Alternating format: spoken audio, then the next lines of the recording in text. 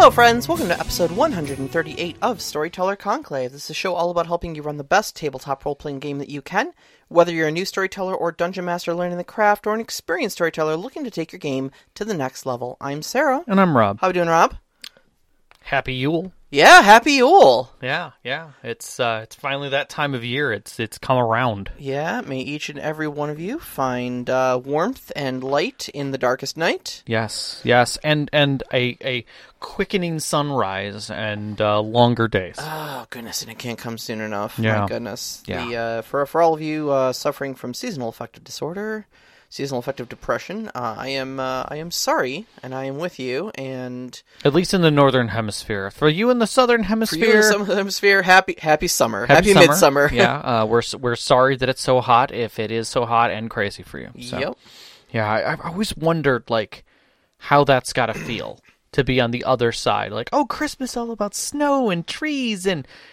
Not for literally half the globe. I mean, I suppose it's just as normal as it is up here, if you're from somewhere else. I mean, I suppose it's probably weird if you change hemispheres.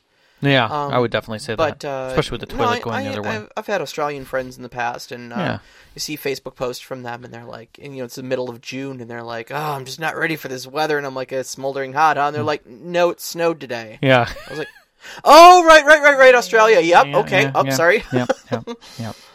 So, I don't know if I'm ready for this season, really. I'm better prepared, I think, emotionally for this Christmas than I've been in a long time, because I feel less anxious. Yeah. And concerned about things, which is weird to say that after the last 2 years of insanity. Yeah. But I think more related to, family and gift giving and that whole thing, I've kind of hit a point where I'm okay.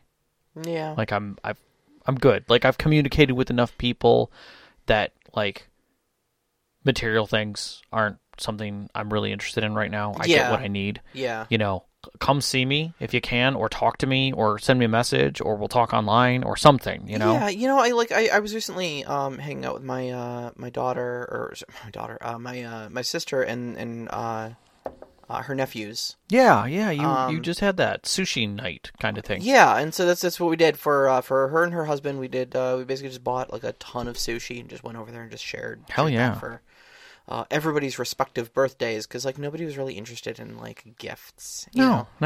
And I thought that was really good. Yeah. And then of course I'm a little on the outs with my own family right now for probably obvious reasons. 'Tis the season. Yeah. And so Christmas always used to stress me out because of all of this stuff. And dead honest, as much as I don't like being on on the opposite sides of my family right now, it's a big weight off my chest. Yeah, it's the weird part about those moments where that decision got made for me, and now all of a sudden it's just okay. You gave yourself a gift.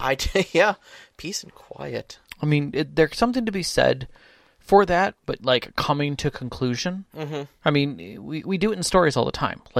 We're stressed out until we hit the conclusion. Yeah. And then when we hit that, there's a little remorse there, but at the same time, it's a huge relief. Right.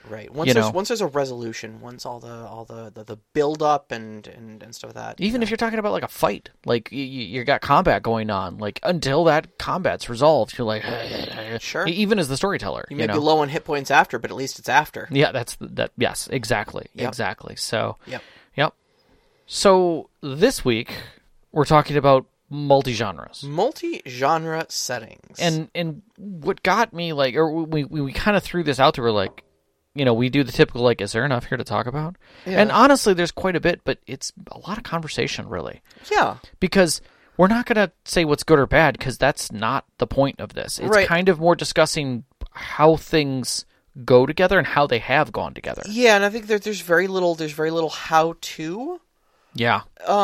It's very simple, honestly, to create a multi-genre setting. Just a few things you got to kind of pay attention to, but to kind of make things jive together. But honestly, it's not really an hour-long discussion on No, but we did have some really good questions that helped kind of gave us a little more spin. But I think one of the things that we came just through our discussions and kind of laying things out for this show, because one of the hardest parts is like, where do you start? Right. What angle do you start with? And I think in just the discovery of the start, we figured out that there were kind of two methods that seemed to be prevalent. Sure.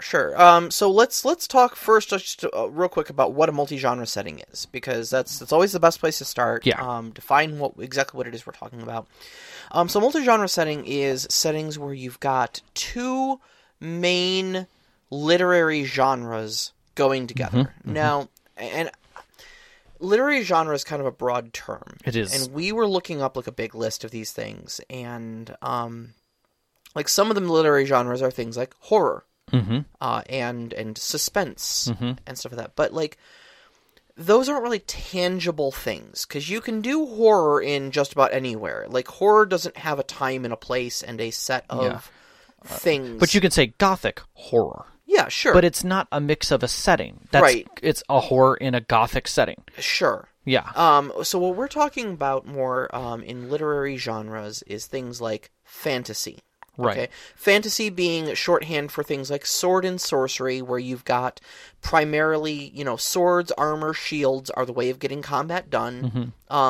You probably have magic of some sort. Yeah, if you've got high fantasy, where you push races, you've got dragons and ridiculous magic, and low fantasy, which is really just medieval and Renaissance. Yeah, and typically based off of Western European medieval traditionally stuff, but not. Well, when you're talking about fantasy, but you can have arena fantasy, Arabic, Egyptian, Bushido. I mean, technically all of those are classified as fantifical because it's not true historical. Sure. It's fantasy. But we're talking things like pre-electricity, pre-gunpowder. Yes. Sort of things like that. Yeah. Okay. Whereas, another genre might be, sci-fi or spacefaring. Typically you're going to have things like laser blasters, and your main mode of travel is going to be spaceships. Yeah. Your story will span planets, solar systems. Yep. And there may be a lot of other higher technologies. You may have alien races. You might not. Yep. But those are things, when we say sci-fi, that's the genre we're talking about. Yeah. I mean, to a degree, superhero is another one. Yeah, absolutely. Because it goes in a thing. And this kind of sets a framework to allow us to then talk about, okay, now what are we really talking about when we're talking about mixing genres?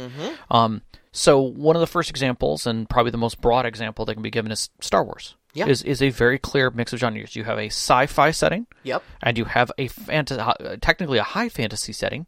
Yep. Because you do have magic, you have wizards, but it is a true blend of the two. Yeah, exactly. It's the first movie, A New Hope, is a story about a wizard who gets a magical message from a princess who has been captured by an evil wizard. Yes. And he takes on a wizard's apprentice, teaches him how to use a magical sword, and then they, with a couple other ragtag group of merry men, have an Excalibur mission. Assault the castle of the evil wizard and rescue the princess. Yep. Yeah, pretty cut and dry. Yeah, it is a fantasy story. Okay, but do that in space. Right. And that's it. That's Star Wars. But what's interesting about that is that Star Wars is a contextually folded multi-genre, because we're still able to 100% see that is a fantasy story. Like, it is all of the tropes that make up the fantasy elements you were able to 100% lay out, and they're merely disguise. There's a thin visage that sits right in front of them that is the sci-fi edge of that. Yes. Yes. And there is nothing to say that the whole of the Star Wars universe is fantasy. It's not. It is, each one of the tellings within it is a slightly different. Boba Fett is, Mandalorian is Western sci-fi. In space. I mean, it's you can still see all of the tropes that follow. It feels like Firefly. Again, because Firefly is also a space western. Yeah. So when we're talking about that, we're talking about. Oh, I'm about to sneeze. Bless you. Pardon me. Is that one of the methodologies is just that. It's folding. It's where you very clearly can see the original first genre, because it has not changed. All the first genre's tropes are still there. They are merely masked by the second one. Yeah. So that you can move through them. The second style is where it gets a little more blended. It's more like a port. And that is where you fundamentally change and reimagine the first genre using the second. Yes. And these are the deeper stories that tend to have there isn't such a cut and dry. White Wolf is a great setting that blends, depending on where you're coming into it, like the Dark Ages of White Wolf is a whole setting within itself, and it blends the Dark Age of time with this fantasy, urban folklore kind of contemporary monster set that we have, the monster movie, if you will, where you have vampires and werewolves and, hermetic mages and things like that, all working in this occult kind of hidden setting that sits directly in line with the medieval and dark ages of humanity along the sides of it, where everything is still very clean, but it is blended 100% in a mixed sense, and so you're fundamentally changing everything. Yeah, exactly. It's basically that in the first way you're kind of you're introducing genre 1 into genre 2, but you're still following the rules of genre 1. Yes. In these stories that you're talking about, like White Wolf and stuff like that, you're putting genre 1 into genre 2, and you're following all the rules of genre 2. In most cases, I would say yes. Or it's a blend of the two. Yes, exactly. They both get a lot more say on it. Yeah, there's a number of contemporary fable stories where you have all of the fable characters. You have Red Riding Hood and Snow White and the Huntsman and the Mad Hatter and all of these story fabled characters who are now living in a common city together. They are still meeting their tropes, but it's a pulp story about a murder. Yeah. And you're like, okay, I can identify all these characters, but we're in this pulp story where the werewolf is the primary investigator? Yeah. Okay. He's the big bad wolf, but he's also the wolf of Red Riding Hood and all these things. Wolf of Wall Street. Exactly. So it blends. It is a true mix of these stories, and it obscures to a point where the second comes into flavor more. Yeah. Absolutely. And it's interesting because we start very much like a lot of our discussions start where we're like, okay, well, we've got one little kernel of an idea for how to talk about this, and let's just start discussing it and see how deep the rabbit hole goes. And for me, at least, the rabbit hole went pretty deep on this one. Yeah. In that, I really thought that multi-genre settings were a rarity, and I started realizing that damn near every setting is a multi-genre setting. Oh yeah, at least in some way. So I know I asked you earlier to come up with to just think about as many campaign settings as you possibly could, right? Okay. Yeah, I mean, I kind of came up with a list of ones that either I had heard of or some that I had barely remembered. So this is why, because it was for this particular discussion topic. Sure. Okay. Just go ahead and list some of the settings. Some of your favorite settings. Some of the settings you've heard of. Some of the settings you want to play. Just give me some settings here. Like legitimate game settings? Yeah, like legitimate game settings. I mean, I got Legend of the Five Rings. Okay, Legend of the Five Rings, which is fantasy and Bushido setting. Yep, 100% mix. Yep. 7th Sea is an easy one because it is literally historical it's swashbuckling Europe. Plus fantasy. Well, yeah, it's also historical Europe meets fable. So, we talked about all the cyberpunk ones. Each one of those is a... Well, we didn't talk here about the cyberpunk ones yet. We'll get to the cyberpunk ones. Yeah, and what punking really is, which is interesting the way we cut it up. But, even, I would say some of the, like Trinity, it was another example. Trinity was sci-fi superheroes. Yeah, because it's far future. Yeah, well, sci-fi. Yeah. So yeah, sci-fi far future. Yeah. So sci-fi superheroes in space. Mm-hmm. And you've got, if you go through all of them, you have adventure. You have adventure Aeon. is pulp superheroes. Yep. Aeon is Aberrant is contemporary superheroes. Yep. And I started thinking, like, my God, do we actually have any pure settings? And like D&D was like one of the only pure settings I could think of. And then I got thinking, like, is cyberpunk a pure setting, or is it a multi-genre setting? And that's kind of what got us on the discussion topic of what is punk. Is punk its own setting? A genre. And I tend to believe that cyberpunk came as a projection of writing that was coming out at a specific time. It was defining a genre of writing. But I think that came from a much more rebellious core kernel. Mm-hmm. I mean, think about the writers of those times and where the term punk came from. Yeah. That developed, city punk, cyberpunk, diesel punk. All of these things were already there. They just weren't developed into necessary literary culture, mm-hmm. but they were always there. That fight against a higher power and in the accepting of the crucible of change. Yep. That we're all the same, regardless of how we look, regardless of how we address ourselves to each other. We are all punking mm-hmm. within that, and I think that was one of the best parts about it is that it is everyday people empowered against the system,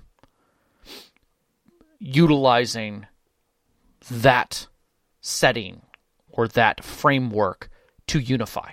Yeah, agreed. So that's where we have things like cyberpunk was the first dystopian one, where we're dealing with this dystopian future with cyber modifications, mm-hmm. where everyone is acceptant of the cyber modifications within the punk reference, but against it's their breakout of against the corporate and late stage capitalism. Steampunk tends to have the hopeful retro future, where everyday people become explorers and inventors and things like that, and you end up breaking free of the aristocracy and framework of egalitarianism. Mm-hmm. Where only the highfalutin can do these things. These people are having adventures and showing up, if you will, that framework. Yeah, steampunk sits in a weird place because a lot of the punk genres are about the little man fighting against the big man. Mm-hmm. But steampunk almost feels like less like there's a power struggle and more like just the little man is empowered to join the big man out of a sense of wonder and hope. Like, it's almost like, what if the punk genre weren't so cynical? I think there's definitely a gentleman's edge to steampunk, but even if you follow how it came to be, mm-hmm. and I'm not going to get into a huge discussion about it, but it was a huge empowerment because anyone could find clothing, framework, and go to a steampunk event and be part of that society be empowered to feel egalitarian. And show off themselves and what they've created. I had a steampunk moment myself, so I get it. I get it. And I think diesel punk then is the dark edge of that. It is where the world is either at the edge or in the process of self-destruction. Mm-hmm. I think that to a degree, you've got, BioShock was a great game that kind of sat within the diesel punk kind of framework. It is post-wonder, and now we're into what the heck have we done, kind of state. Yeah. There's something to say that, Mad Max is diesel punk, even though it's post-apocalyptic. Sure. Sure, absolutely. It's a blend of that kind of framework. Mm-hmm. So I think you can say that cyberpunk to a degree, but I think it's punking that's really the core edge of that. Yeah, it's kind of its own subgenre. And it knocks in the box is saying, "Oh no, does punk have another subjective definition based on what qualifies you to attach it? Much like how what constitutes a Christmas movie based on what subjectively qualifies you to choose your own personal definition." He says, "I sit in the Die Hard is not a Christmas movie, but more Christmas flavored camp." I mean, that's First true. off, we're going to be banning you from the Discord for saying that Die Hard is not a Christmas movie. Die Hard absolutely is a Christmas movie, and it is, in fact, the best Christmas movie. But, no, I mean, like, look, I suppose I get what you're getting at, that punk means different things to different people, and it can be a little bit subjective, but I don't know that, this isn't by any means the definitive... Oh God, no. The only definition of punk you could operate under. Like, we're by no means expert on this. I'm not a professor. I'm not a literary expert. I haven't had, literary science degrees behind me in any way. But what I'm saying is that for the framework of defining genres, I think it does work. I think it is a way for someone to very comfortably say, if I need to frame something up, I think this is a comfortable way to frame it. I think it is, and I would tend to agree that a lot of the people who are within those would probably, understandably, say, "Yeah, I guess that would fit," but everybody has their own flavor. I mean, that's the beauty of this. Exactly. I think the best quote that I was able to find that kind of helped us define what we were looking at is like, steampunk is about a world waiting to happen. Mm-hmm. Diesel punk is about a world that's about to self-destruct. Yeah. And that's why I think, yes, absolutely, Mad Max is diesel punk. Yeah.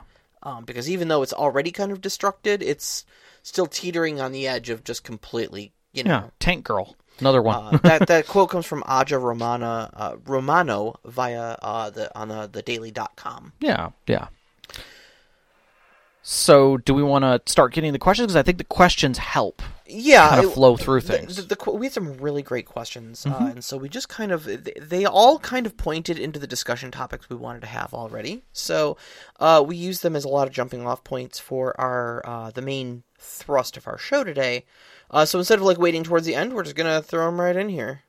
Mm-hmm. So the first question comes from Overwatch. What multi-genre setting would you like to see that hasn't really made the tabletop in a big way? Inversely, is there one that you see way too much of, or that rubs you the wrong way? Okay. Do you want to open, or do you want me to? I mean, I'm first on the show sheet, but that doesn't necessarily mean we have to go in that order. Do you want to take it? No, go right ahead. I'll let you roll first. All right. So, two-part question. What multi-genre setting hasn't made it in the tabletop in a big way? My first and primary answer to this is post-apocalyptic fantasy. I tend to agree with you. So, post-apocalyptic fantasy, there's only one game system that I know of that even kind of verges on this, and that is Numenera. We did a system spotlight on Numenera. It uses the Cypher system. A lot of that, though... Like, Sean and I were talking last night, is Numenera actually post-apocalyptic? Well, I guess that, again, you have to define what post-apocalyptic is then. Right, so you have to kind of look at what constitutes a post-apocalyptic. So, in Numenera's lore, 7 ages have come to pass, basically. Civilizations have risen and fallen. Yeah. I think it's 7, if I remember correctly. Somewhere around there. Lots of them. And we're talking about thousands upon thousands upon thousands of years have passed since our contemporary age. Yes. And... whereas some of those, did actually self-destruct in an apocalyptic way. Others literally were just like, hey, we're a high-tech spacefaring society now, so we're just going to leave the solar system. Bye. We're done here. Yep. Now, does that constitute an apocalypse? I don't know. I mean, they've effectively removed themselves from the equation. Yeah. We are living with the relics of their lost civilizations, so... Is it post-apocalyptic, post-civilization? I guess. But I guess the element of, post-apocalyptic that I'm looking for in the fantasy is that there are elements of the previous civilization that we still live in the ruins of, essentially. Yeah. And And whether that's distant enough that we don't know anything about that past civilization, or have forgotten a lot about it, or maybe we have vague legends about what happened in the past. Yeah, at Overwatch actually himself had a setting that he was working with that was post-apocalyptic fantasy. And I thought it was really neat because it allowed him to use the Savage World system very cleanly to have things that were technological that were almost mythic. Yeah. In what absolutely. they were. And I think that kind of stuff is neat. I think there's some definite neat directions you can take with that. See, a lot of current fantasy actually does have like post-apocalyptic elements to it, but I wouldn't call them post-apocalyptic. Like, for instance, the Tal'Dorei campaign setting had the Calamity. Forgotten Realms has the Time of Troubles and Spellplague, but like none of this stuff really like wiped out and reset the clock on things. Right, right.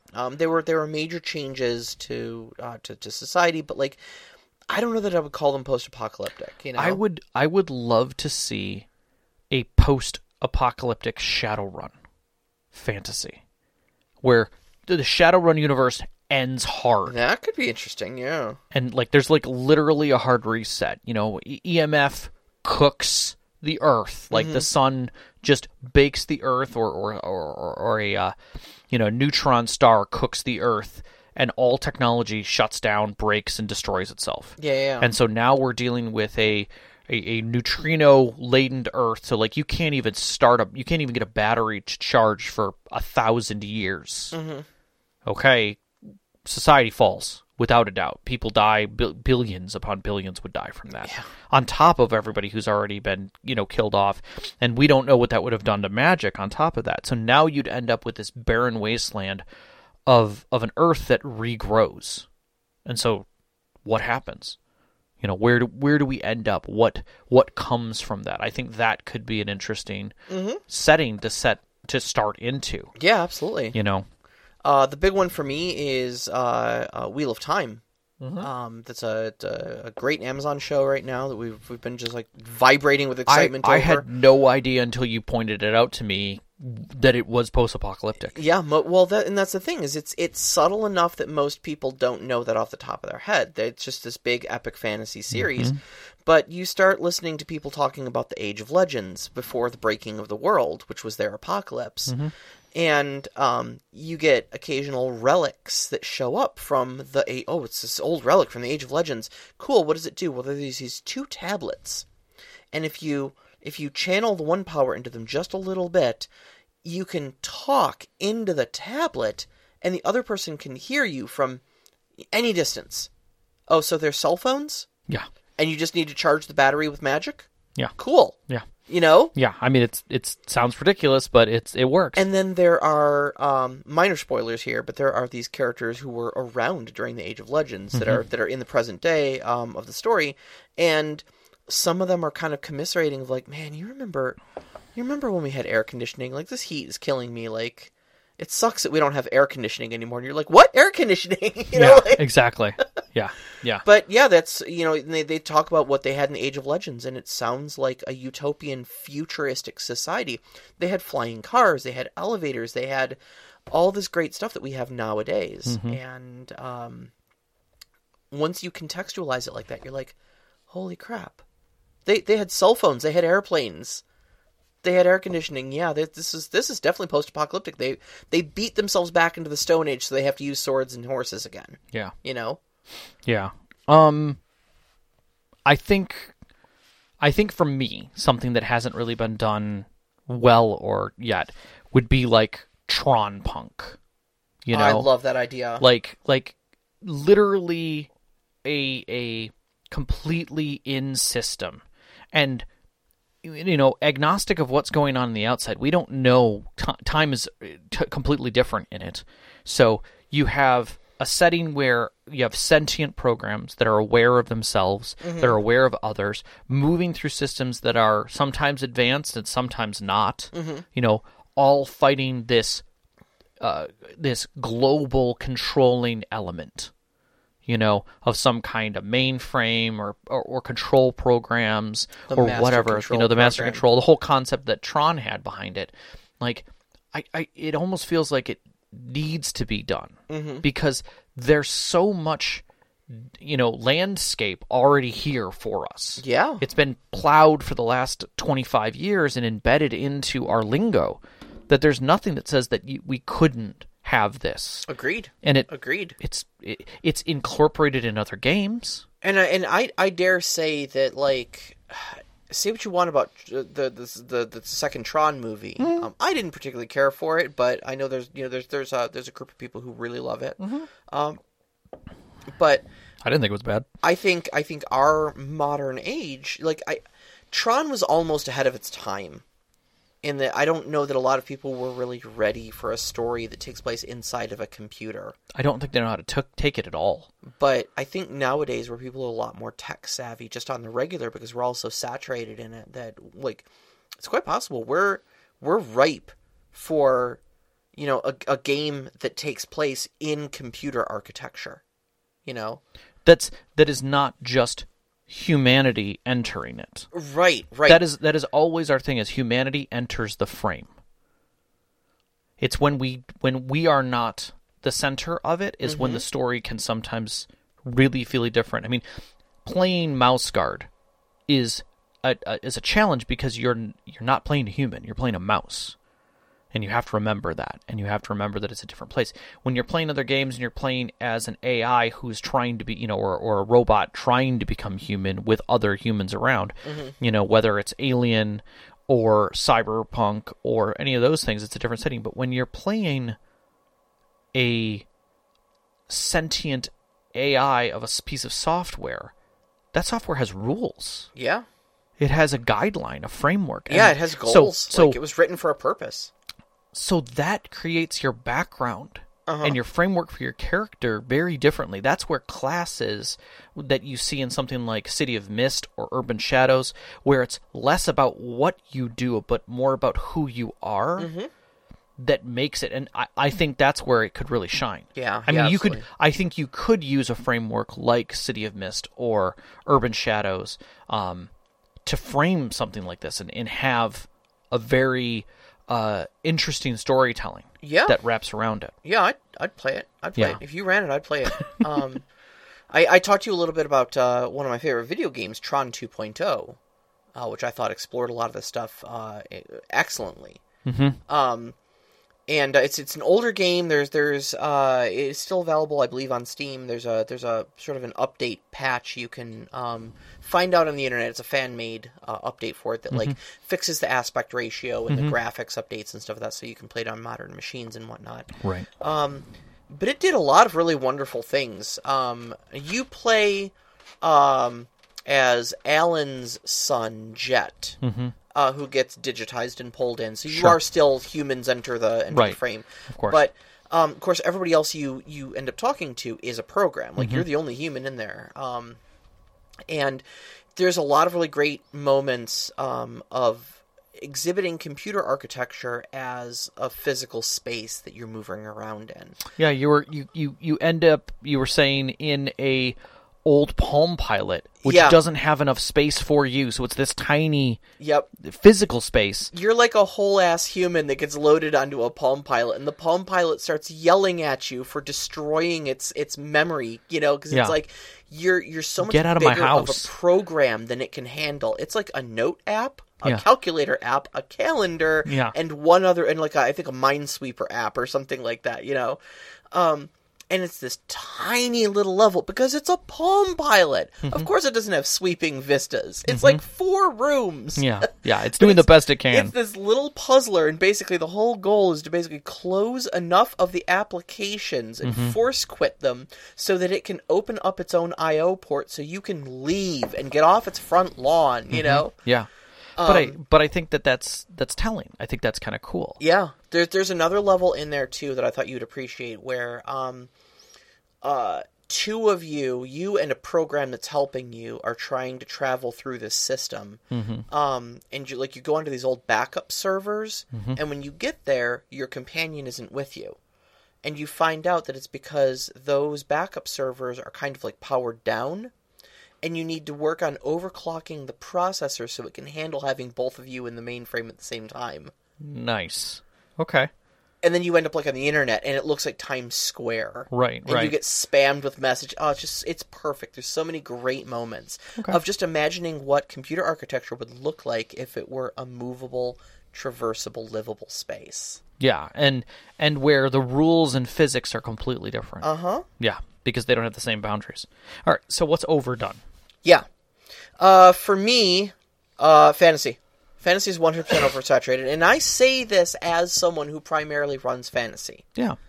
Like it's accessible. It's my main squeeze. It's my main genre. I am running an Elder Scrolls themed game right now. It's just a different flavor of fantasy, but I liked it because Elder Scrolls is different enough from other contemporary, like Lord of the Rings ripoff fantasy, you know?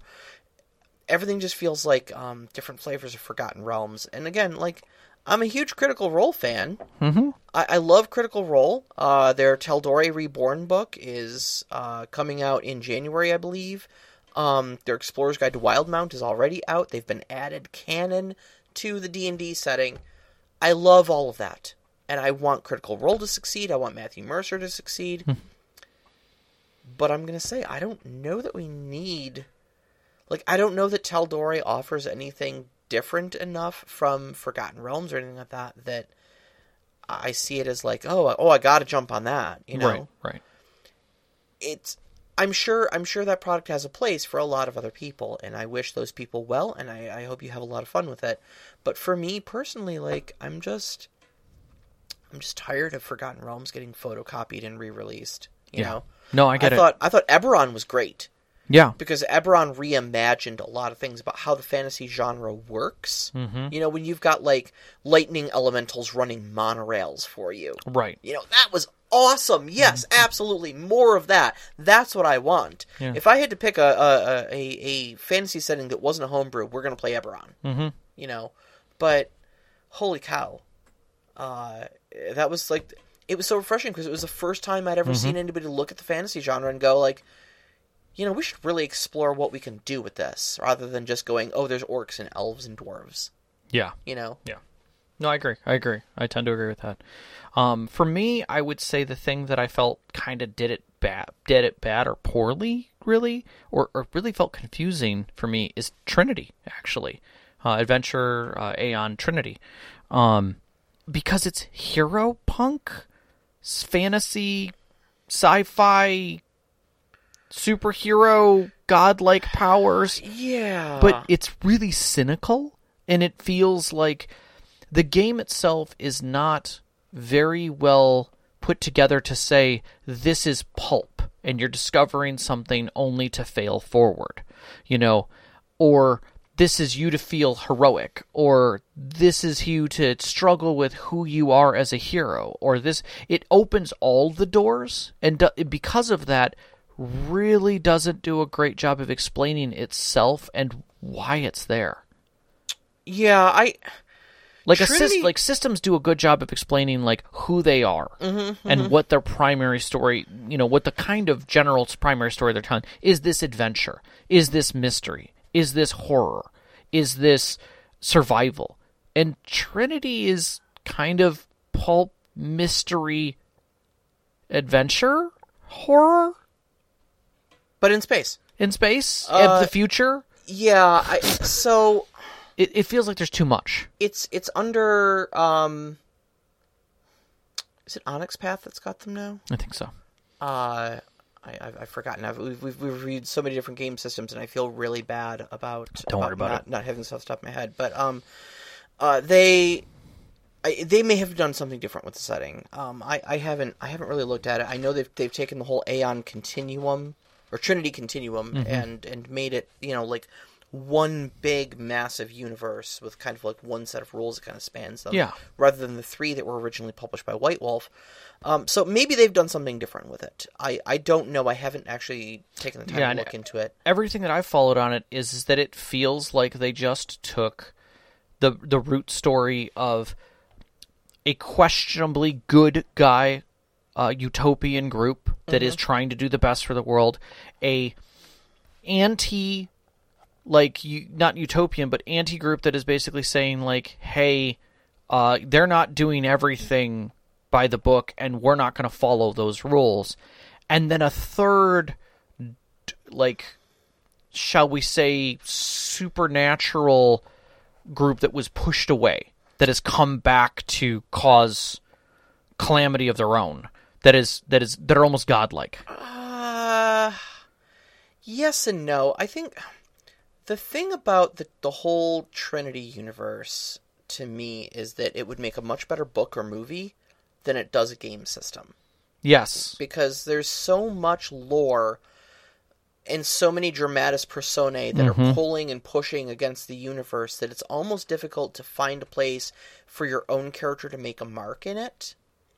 I agree with that statement, and I would say the same thing would be true for 7th Sea, except 7th Sea does a fine job of saying, you're the hero. Mm-hmm. Go do something heroic and be recognized for it. Yeah. Whereas Trinity is just like, here's the shit of the world. Here's all the questions to ask. Okay. And leaves you on that doorstep. Yeah. Doesn't give you a direction, doesn't push you in anything, doesn't give a conclusion to the statement. It just makes a statement. Yeah, I tried running Trinity precisely once, and it didn't go well. And I just, yeah. I mean, adventure has its primary word, adventure, sells itself. But from the moment that you start reading it, you understand who you are. Adventure has an identity, and I would say Aberrant has a really good identity. I think for the most part, Aberrant has a very good identity. But like, I kind of agree with you that Trinity feels a little loose in its identity. Mm-hmm. Really difficult to find your footing in. So, so I get you. Okay. Knox has a very long question, but there are, I think, 2 questions in here, really. All right. And that is we can agree that certain systems are designed in a way to add a feel and import to the genre it's catering to, be it horror, adventure, or fantasy. I agree. My question is, how do you maintain a certain genre's weight and appeal when another game system might be counterproductive to it? That's a good question. Mm-hmm. He then goes an example with D&D 5e might not be so terrifying because the characters get noticeably stronger, whereas a system like Call of Cthulhu that keeps the characters weak or even degrading can actually enhance the horror, which is true. Agreed. We've said that multiple times, that D&D can't really do horror well because you have too many. You're too strong. There's too many options to get out of it. Yeah. Is there a system that you can think that supports and balances a multi-genre game nicely, or do you think that any system can do this work effectively? I think it's a good question. I think they're two amazing questions. But I think that there are some chunks to this that that are simple in my mind. Yeah. Is that really you've got some basic questions to ask yourself when you're looking into a story, and we've kind of gone over these in our previous stuff. Like, you have, is it heroes or is it survival? Yeah. Like, that you have to understand that. If it's one or the other, it fits. Because, obviously, do you want your players to feel like they're constantly succeeding? Are they failing forward? Are they barely making it out alive? Or are they flat out on the run? Mm-hmm. Like, how do you want that to feel? Is it a plotted path or an open world? Do you expect your players to know what they're doing and follow the dotted line? Or do you want them to just search and discover and find quests and mystery and whatever it may be? And then, how fast do you intend your gameplay to be? Mm-hmm. Do you expect a challenging encounter to do a lot of planning and then dice rolling and then tactical metagaming? Or should the players make a few rolls together, or even just one person makes a roll for that challenge or handles that challenge? And then you move on to the scene. Like, it's just discussionary at that point. Mm-hmm. And each one of those questions frames your system and the world and the speed, and you can get a lot closer to understanding where you should be fitting things. Because you can shoehorn into anything, but you're right, it's not going to feel correct. Because you're not meeting the needs of the story you're trying to tell, regardless of the theme that you're running. So that's my nutshell. Okay. No, I'm with you. So I'm seeing some questions here about the game system. How do you maintain a certain genre's weight of appeal when another game system might be counterproductive to it, is the question I'm seeing. Correct.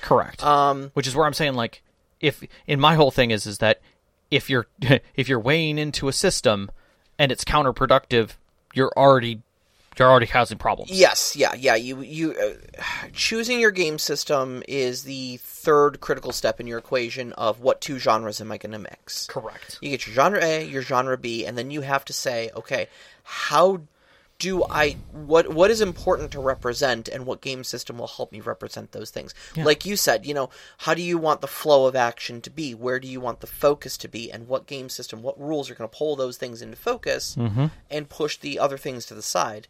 And you want, there's also that intangible, like, feel of your game system, Is your game system supposed to be light and pulpy and fast, fun, furious? Well, then, Savage Worlds feels like an obvious choice to me because that's its tagline, fast, fun, furious, It's very loosey, fast rules. Whereas, are you really, like, focusing on the minutia? Is this a hardcore survival story you're trying to play? Like, are you marooned on a desert planet after your starship, crashes, and you have to account for every last drop of water and every, how sharp your blade is so you can continue to cut down the few little plants that you have and make crude rope out of them. Yep. That's a type of story. But you're not going to play fast and loose with those rules. You're going to measure every little minutia out of that. Well, this goes back to, and I'll frame it this way. When you were talking about creating a division game, a tabletop division game, we went over the pieces that were important to you as the storyteller. Not necessarily that matched the division video game. Right. And that's the difference is just because you have a framework, maybe a TV show or a video game or something that is giving you your inspiration, it doesn't mean you have to meet that standard. You have to meet the standard by which you are portraying it. So I think that's the key difference there. Yeah, absolutely. And the thing you've got to keep in mind about your systems, and this is with any system, really, whenever you're choosing a system, is that it offers you the toolkit for how to work within your story. It informs your risks, it informs your consequences, and it informs your rewards. Yes. Okay? Yes. Whether your players realize it or not, they are going to shy away from consequences, and they're going to attempt to maximize rewards. Yes. Okay? So, 7th Sea, it's a very narrative game system. Yeah. But if you tell me this is going to cost you a drama die, I don't care what I'm doing, I'm going to think twice about doing that. Right. Because that's a consequence. Yep. I, as a player, don't want to incur a consequence. I want to find a way of getting what I want without incurring a consequence. I don't want to expend a resource for this. Yeah. On the other hand, something like Mouse Guard, where to succeed, you must fail. Yeah. Where, hey, I don't mind if I fail, because actually I get a check under fails, and that's how I increase my skills. You might feel bad. I may introduce a complication to your check, or to your test, so that I get a check, and that means I get an extra move during the player turn. That's right. And it's not a check against that person because the story is still continuing forward. Yeah. You don't fail in Mouse Guard. You just succeed with consequences, and that consequence might take the story in a different, interesting direction. Yeah, and I think that's the beauty of those kinds of stories. But the important thing is that your system is what the core of this is. Your system is going to disincentivize activities you want your players to do, and or incentivizes activities you don't want them to engage in. Then your story is not going to have the same impact. Correct. Okay. We've talked a lot about how D&D, and you mentioned it right here in your question. D&D is not a good horror system. Nope. It's not a good horror system because D&D as its whole gives you a gigantic toolkit for which to kick ass. Yes. To kick wholesale monster ass. Yeah, it is the John Wick. And if I can kick your ass, I'm not afraid of you. Yeah. The whole system is built around how do I optimize my character to kick even more ass than is numerically intended. Yeah. How do I work with others to synergize our ass kicking? Yes. And so when you're like, rawr, it's a monster, well, I've got to big shiny box full of hammers over here, and you've just presented me a very interesting nail. Mm-hmm. What do you think I'm going to do? Right. Exactly. I'm not going to be like, oh, I'm afraid. No. I'm going to kick the monster's ass. So if that's not what the feeling you want, then maybe D&D is not your story. Wrong system. Yep. Exactly. And altering that system to make it, maybe you need to tweak it a bit, but if the whole thing is that you don't want them kicking the ass of the monster constantly, don't use D&D. Then don't give them the toolkit to do so. Yeah, exactly. Yeah. The core of this is your system should teach the players how to interact with your story. Yeah. Okay? If you want a pulpy style heroic adventure, Savage Worlds is great for that. Because it has a mechanic of giving and using bennies. Mm-hmm. You're a wild card. You've got your wild die. Success is kind of assumed. Mm-hmm. And it's going to be fast. It's going to be pulpy. You're going to feel heroic doing it. If you want horror and you want your characters to feel the weight of the horrific things that happen to them, then Call of Cthulhu might be a great rule set. Mm-hmm. You take sanity damage, or we just talked about like the Alien rule set. I was going to bring up Alien is a great like the stress dice and stuff like that. Like that's a great mechanic. If you want your characters to interact with your story in that manner, if those are the things you want them to focus on, those are the rules you should use. Right. And at the same time, although Savage World is very good and at working with that kind of light pulpiness, it is a very deadly system. Sure, it can be. Yeah. There is no way to come back. It is challenging as hell to resurrect. If you're using the core rules, yeah. Yeah. So going back to that is that if you do want to have a system that's still tactical but is still supportive, it's a great way to also remind your players that shit can still hit the fan. Mm-hmm. Mm-hmm. And in some cases much worse, with much worse consequences. Yeah. Absolutely. And that's the thing is that when you want to emphasize the things within the system that discourage where it needs to discourage. Yeah. And know what's the most important thing that people should be feeling when they're done with a challenge. Should they feel like they triumphed, but it was easy? Like it was no big deal. Like they're Galahad on a horse and they're looking down and they're looking down at the maiden fair and they're saying, it was nothing, because it wasn't anything, but it was a lot of fun to do it. Or is it, 5 Marines crawling out of a bug-infested hole, covered in stuff, low on ammo, reaching the crest of the hill and looking out and going, our drop ship is still a click out. Mm-hmm. Are we going to make it? That's the difference. Like, you feel like you succeeded, but you still got a long way to go. Yeah, exactly. Exactly. So that's where I kind of take that one. Yeah, so no matter what you blend together to get your multi-genre setting, and you want to choose the right system for it, that's what you should be looking for, is a system that represents the feel of what you're going for. Yep. All right, so the Mad Elf asks, what would be your favored game system choice to run a multi-genre setting, in addition to Suede, and why choose the system that you just named rather than the hero system? Wow, I think what's the best system for multi-genre, and why is it hero? why is it hero, or why isn't it hero? So I'm gonna go first on this one. Go ahead. So Mad Elf, we know each other in real life. You run our Mouse Guard game. We've had discussions about Savage Worlds and Hero and stuff like that. And even you said that Savage Worlds is better than Hero. Yeah. Are you just going to leave it there? Just drop the mic? That's basically it. It's like Hero, but better. So, yeah, Suede is my go-to for homebrew settings right now. Yeah. And the big reason I like Savage Worlds, aside from the fact that I'm... friends of the show know I'm huge on light rule sets. Savage Worlds plays fast, fun, furious. Quick to learn. The rules are super, super, super easy, and we were able to roll right into it. You were able to move from D&D to Savage Worlds literally in one game. In one game system, yeah. And everybody got it, and everybody was fully participating in the game.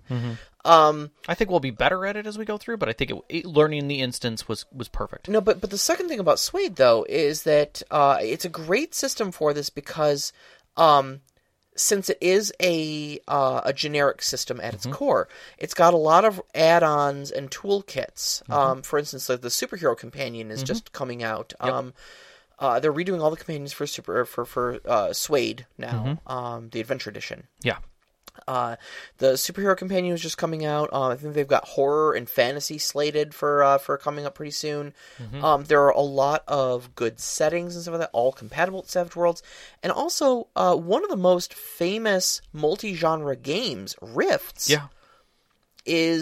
was lifted from Palladium and put into... There's Savage Rifts is a thing. It's out there's... And it makes sense. Multiple books for it, because they do have rules for all the medieval weapons, all the futuristic weapons and stuff like that. It's very easy. They're all balanced against each other, so it's easy to say, like, where it's a fantasy setting, but there's rail guns. Sure. And mechs walking around from the post-apocalyptic civilization before you. Why not? Cool. We've all got rules for that, and I don't need to tweak anything. Yep.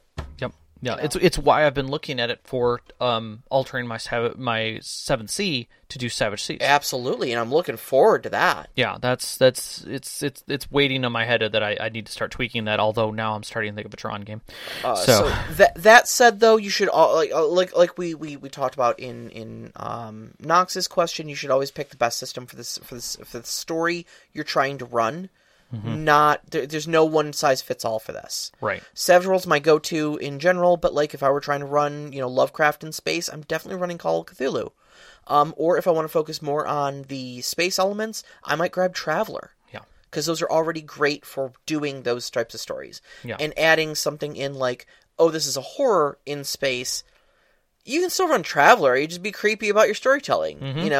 You can still tell, fantasy sci-fi using Traveler if you just add in some aliens. Yeah. No, I 100% agree with that. And for me, I go with that. I don't recall Hero all that well, but I know it well enough for its simplicity. And I think for that, it makes it easy. And I think that's the whole point of this, is that these are systems that at their core are simplistic. Yeah. They are talking outside of setting.